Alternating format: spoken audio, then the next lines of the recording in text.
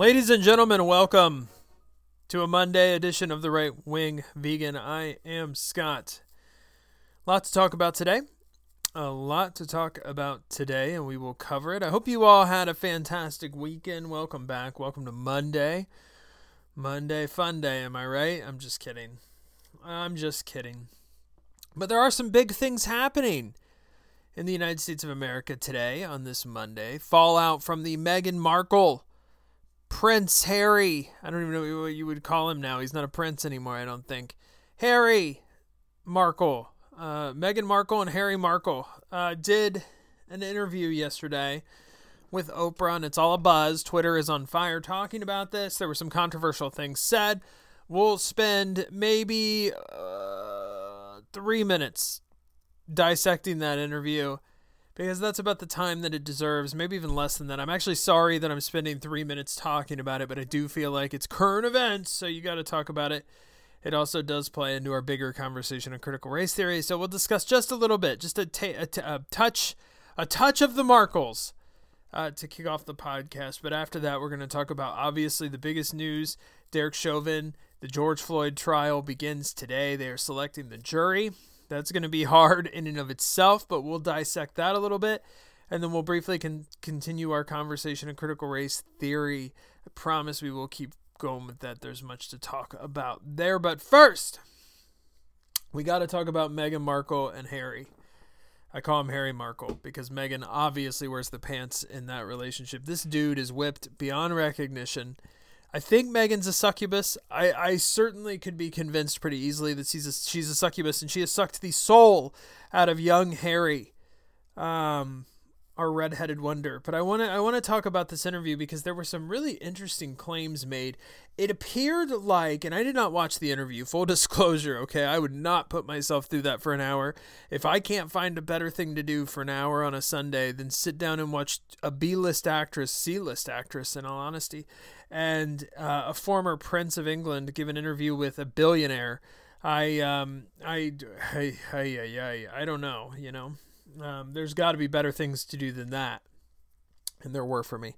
But I did watch clips, and I did see some of the fallout as the interview was going on, because my watch was blowing up. People Magazine really wanted me to know about this interview. I don't know why People Magazine is sending me push notifications. That's probably the real crime here. But let's talk about this. So a lot was blamed on race here, man. I mean, Meghan Markle was playing the race card pretty hard. She said that she was treated like crap a lot because she was black, I guess, sort of black, quarter black, right? I think 25% black, maybe even a little less. The woman is lighter than the woman is lighter than a lot of people I know. She's lighter than a lot of white people that I know. I tend to be pretty olive complected. I'd say Meghan Markle might be the same color as me. Anyways, she's black though, quarter black. And so that was huge for the royals. They hated her because of it. They were treated differently because of it. Kate Middleton made her cry over some comment that was made while they were dress shopping. Obviously, she's trying to push Kate off as the heel, but we know that is impossible. Kate is a saint. She's wonderful. You are not going to find any negative comments for Kate Middleton on this side. That's for sure. I love Kate. William as well, that they are everything that the royals are supposed to be. Meghan is obviously a heel. I think she played the race card to gain sympathy. It was pretty obvious. She said that comments were made about her kid's darkness and the fear that her kid would be too dark, which is kind of interesting considering how light-skinned Meghan is, and Harry is a freaking ghost with red hair. So it's a little interesting to me that comment would have been made. I'm betting a lot of this is made up. That's what I'm getting to. I think a lot of this was made up so that Meghan could appear to be the victim. Meghan and Harry subscribe to that whole victimhood culture. They're big into Black Lives Matter. They're big into the idea that you are a victim if you are a certain color. You are less than if you are a certain color. Meghan Markle and Prince Harry believe that very much so. They push that ideology quite a bit. They're very left, and I wouldn't be surprised if Meghan, as the left does, wants to dial up the idea that she is some victim who was oppressed by the royals. Now, circle back to all of this, and you could start with the idea of personal responsibility, which is something the left just doesn't seem to believe in or understand.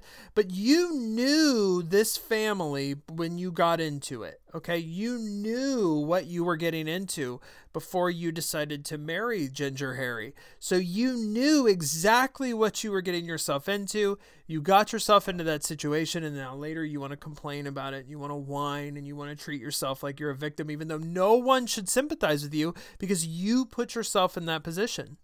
Now, some would believe that, oh, she loves Harry. This was all out of love. No, if she loved Harry, she would want to do everything that she could to mend the fence with his family because that's obviously what's best for him. She does not love Harry. She is tearing him and his family apart, and she's a succubus. So she's also a D-list actress, C-list actress that no one should care about. She was in Suits. Suits was a show on the USA Network, home of many trash television shows. Why are we so concerned with this C-list actress? Why is People Magazine sending me push notifications about a C-list actress who I don't even think played a big part in Suits? I never watched Suits, clearly, because I have taste. But I apologize if you like Suits. Whatever, dude. I don't even think she played a big role in that show. Yet there she is. So that was the interview yesterday. That's all you need to know. It was a lot of whine, me.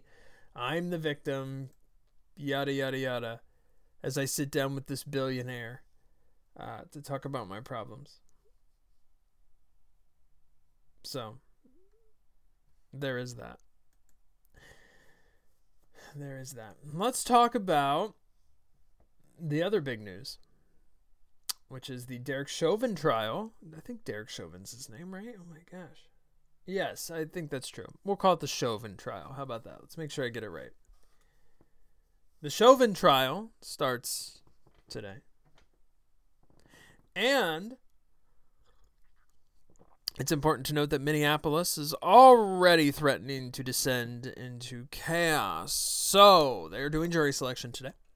I am very interested in the jury selection process with this because I don't know how you find an impartial jury. That's the first hurdle you have to get over. Everyone seems to have taken a side on this issue. So finding a group of individuals who are blank slates when it comes to this, that appears to be impossible to me. So I don't know where they're going to find this jury, but they're going to have to try and find this jury. It's going to be interesting. So that's the first step, okay? And what does this jury look like? Who is this jury? We as the general public will want to know as much information about this jury as possible to protect their identities because they're going to be threatened. Let's be clear. We know who we're dealing with. They're going to be threatened. They're ramping up security in Minneapolis. They're putting up barricades as they should. A lot of these National Guard that are in Washington right now doing nothing because QAnon was a psyop and is not real. They should probably be sent to Minneapolis, right? I mean, we need as much National Guard as we can get down there because I just have this feeling, and I think all the evidence would certainly point to, that they are, Minneapolis is going to descend into absolute chaos. If you think the riots were bad before, just imagine what's going to happen if Chauvin gets off. What do you think is going to happen? Now, it's also important to note that Minneapolis voted to defund their police. So they took a lot of money away from their police force, which means they had to dump a lot of their police force. And then they realized it was a bad idea as the murder rates started to go up, crime started to go up, and they're trying to take steps now to reverse that defunding. They are refunding the police, but they have to, they don't have the officers. They don't have the officers. They're trying to put money into recruiting to get more officers, and right now they just don't have them. So what is going to happen if Chauvin gets off? You're going to get the riots that we got last year, the riots that we got last summer, the peaceful protests. You're going to get that, but you're going to get that on an amplified scale. It's going to be that times 11. It's going to be nuts. So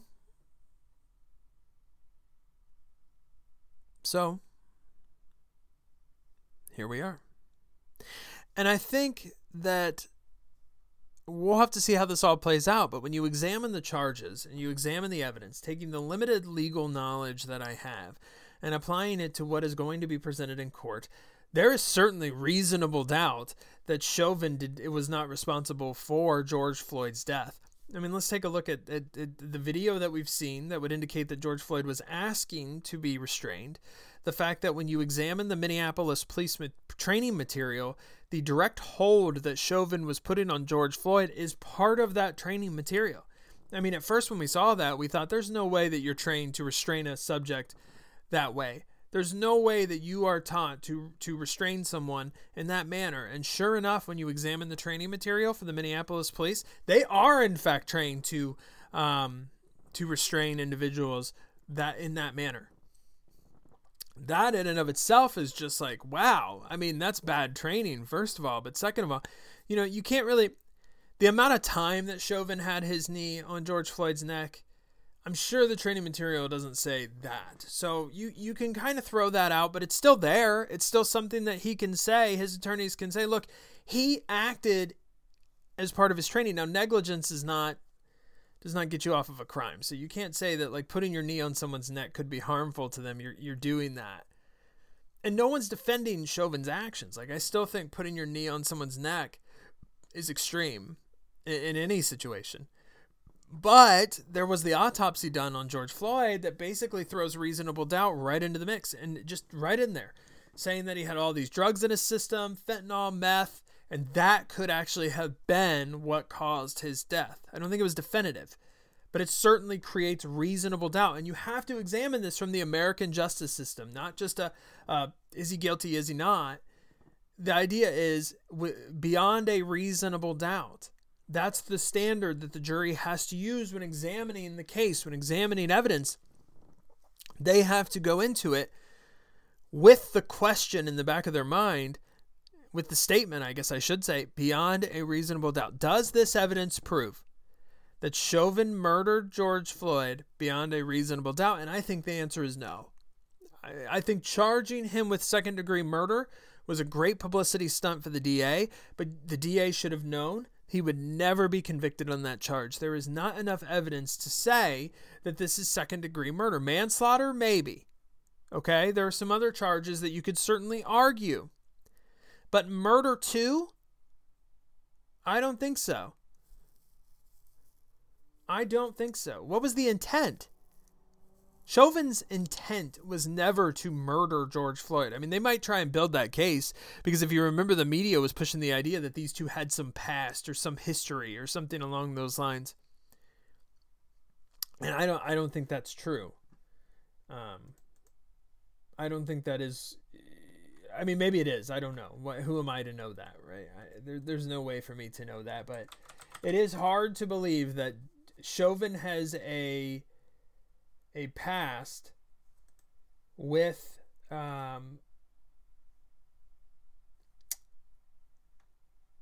Chauvin has a past with George Floyd, and Chauvin just so happens to be the police officer who, I'm sure Minneapolis has thousands of police officers. Chauvin has to, just so happen to be the police officer who was dispatched in that area at that time. He just so happened to find George Floyd, who just so happened to be inebriated. It's just a lot of just so happened playing out there. So I don't know, but just from a surface level of examining the evidence that has been presented by the defense, evidence that we know the defense is going to use, I just don't see how Chauvin gets convicted. I mean, unless this is purely political, which should create a debate in and of itself. We should not be convicting people based on politics. So unless it is purely political, I don't see how Chauvin's convicted. And what's going to happen if he's not? Well, you're going to have riots. You're going to have chaos. You're going to have dissension into madness for Minneapolis. If I owned a business in Minneapolis right now, if I lived in Minneapolis right now, and I was not bound there, if I had the ability to get up and leave or to take a little bit of time out, I probably would. Right now is the time for sure, and I imagine a lot of people have. So they're taking security measures, but I don't think it's going to be enough, man. I think these riots are going to be out of control. It's going to be wild. So we'll definitely be paying attention to the trial. I think you should pay attention to the trial. Watch as much of it as you can. You should get a good grasp on how political this is going to be. And watch the fallout, because that'll tell you everything you need to know: who supports it, who doesn't, who backs it, who's financially responsible for funding it. All of this stuff matters, and all of this is stuff that we should have our eyes on, and the news isn't going to report it to us in a fair manner, so we're going to need to do it ourselves. So that's your homework here, is to make sure that you stay abreast on what's really going on in this trial and what this really impacts. Touching on critical race theory now, I wanted to examine a couple of really high-profile incidents of what I call critical race theory. Now, we talked a little bit about what critical race theory was in our last episode.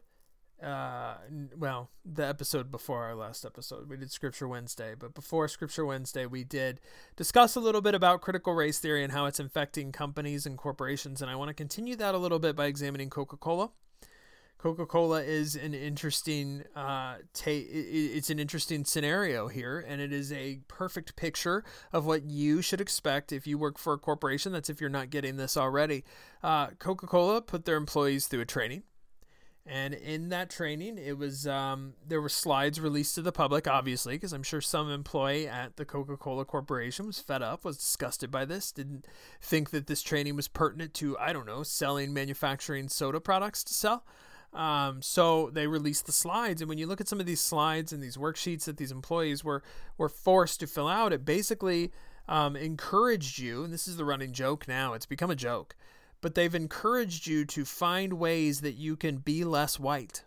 That was the slogan that came out of it, right? Be less white. Now people associate be less white with Coca-Cola.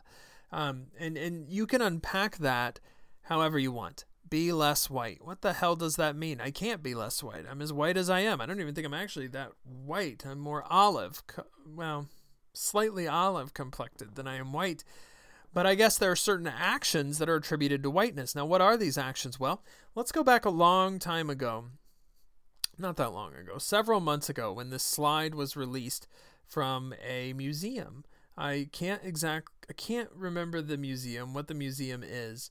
But there was a slide released that indicated that whiteness, some of the qualities of whiteness are success, timeliness, cleanliness. These are all things that are associated with whiteness. So when Coca-Cola is asking you to be less white, they're basically asking you to be a real bad employee. They don't want you to be as good of an employee as you are. They don't want you to be timely. They don't want you to be successful. You need to be focused on killing these things. The patriarchy, the family, the nuclear family, that's white. That's whiteness. You should crush that.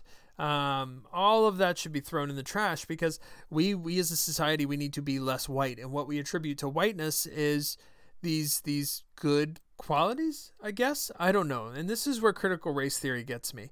It sounds so much like white supremacy. It sounds so much like the same thing that you would hear if you go to a Klan rally, right? White people are superior. White, the characteristics that you would associate with whiteness are success, education, timeliness, good values. Whoa, what? And this is what they're teaching you in critical race theory. Which is why a lot of people could examine critical race theory and think this is just a dog whistle for white supremacy. This is just a very well-hidden attempt at bringing back segregation. And you potentially could be right.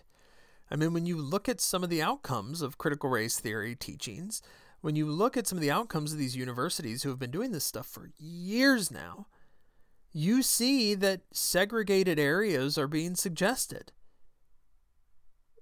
You see that dividing people by their race is being encouraged. Critical race theory teaches you to look at someone who is different and see their differences. Well, how in the world does that build unity? It doesn't. We should look at each other as equals, but that's not what critical race theory teaches. Now, it does stun me that no one looks at this and asks, what? The people who believe this, buy into this, really feel this, embrace these trainings at their companies, why do they not stop and go, wait a second, this doesn't sound right? Because they use manipulation tools to manipulate you into believing that it is right. And that is what we're going to examine in our next talk, in our next podcast. We're going to ask the question, why is it that so many people buy into critical race theory? And that's going to take us down an even deeper well, I think. But we're going to touch on that in our next episode. With the Derek Chauvin stuff happening today and the Prince Harry, Meghan Markle interview being such a big talking point for some reason, I felt like I had to touch on those things, but we're going to continue down our rabbit hole. And our next step is examining, why do people buy this? What is critical race theory selling that people buy? I want to thank you guys for listening today. I really do appreciate it. I hope your Monday is spectacular, but that is all we got for you today. Please follow me on Twitter at Vegan Wing. Like, share, subscribe to the podcast if you enjoy it, or if you hate it, you can hate listen. That's fine. Give me a 5-star review wherever you do find this podcast so that we can keep going. And thank you guys very much. Have a great day, and I will talk to you guys again tomorrow.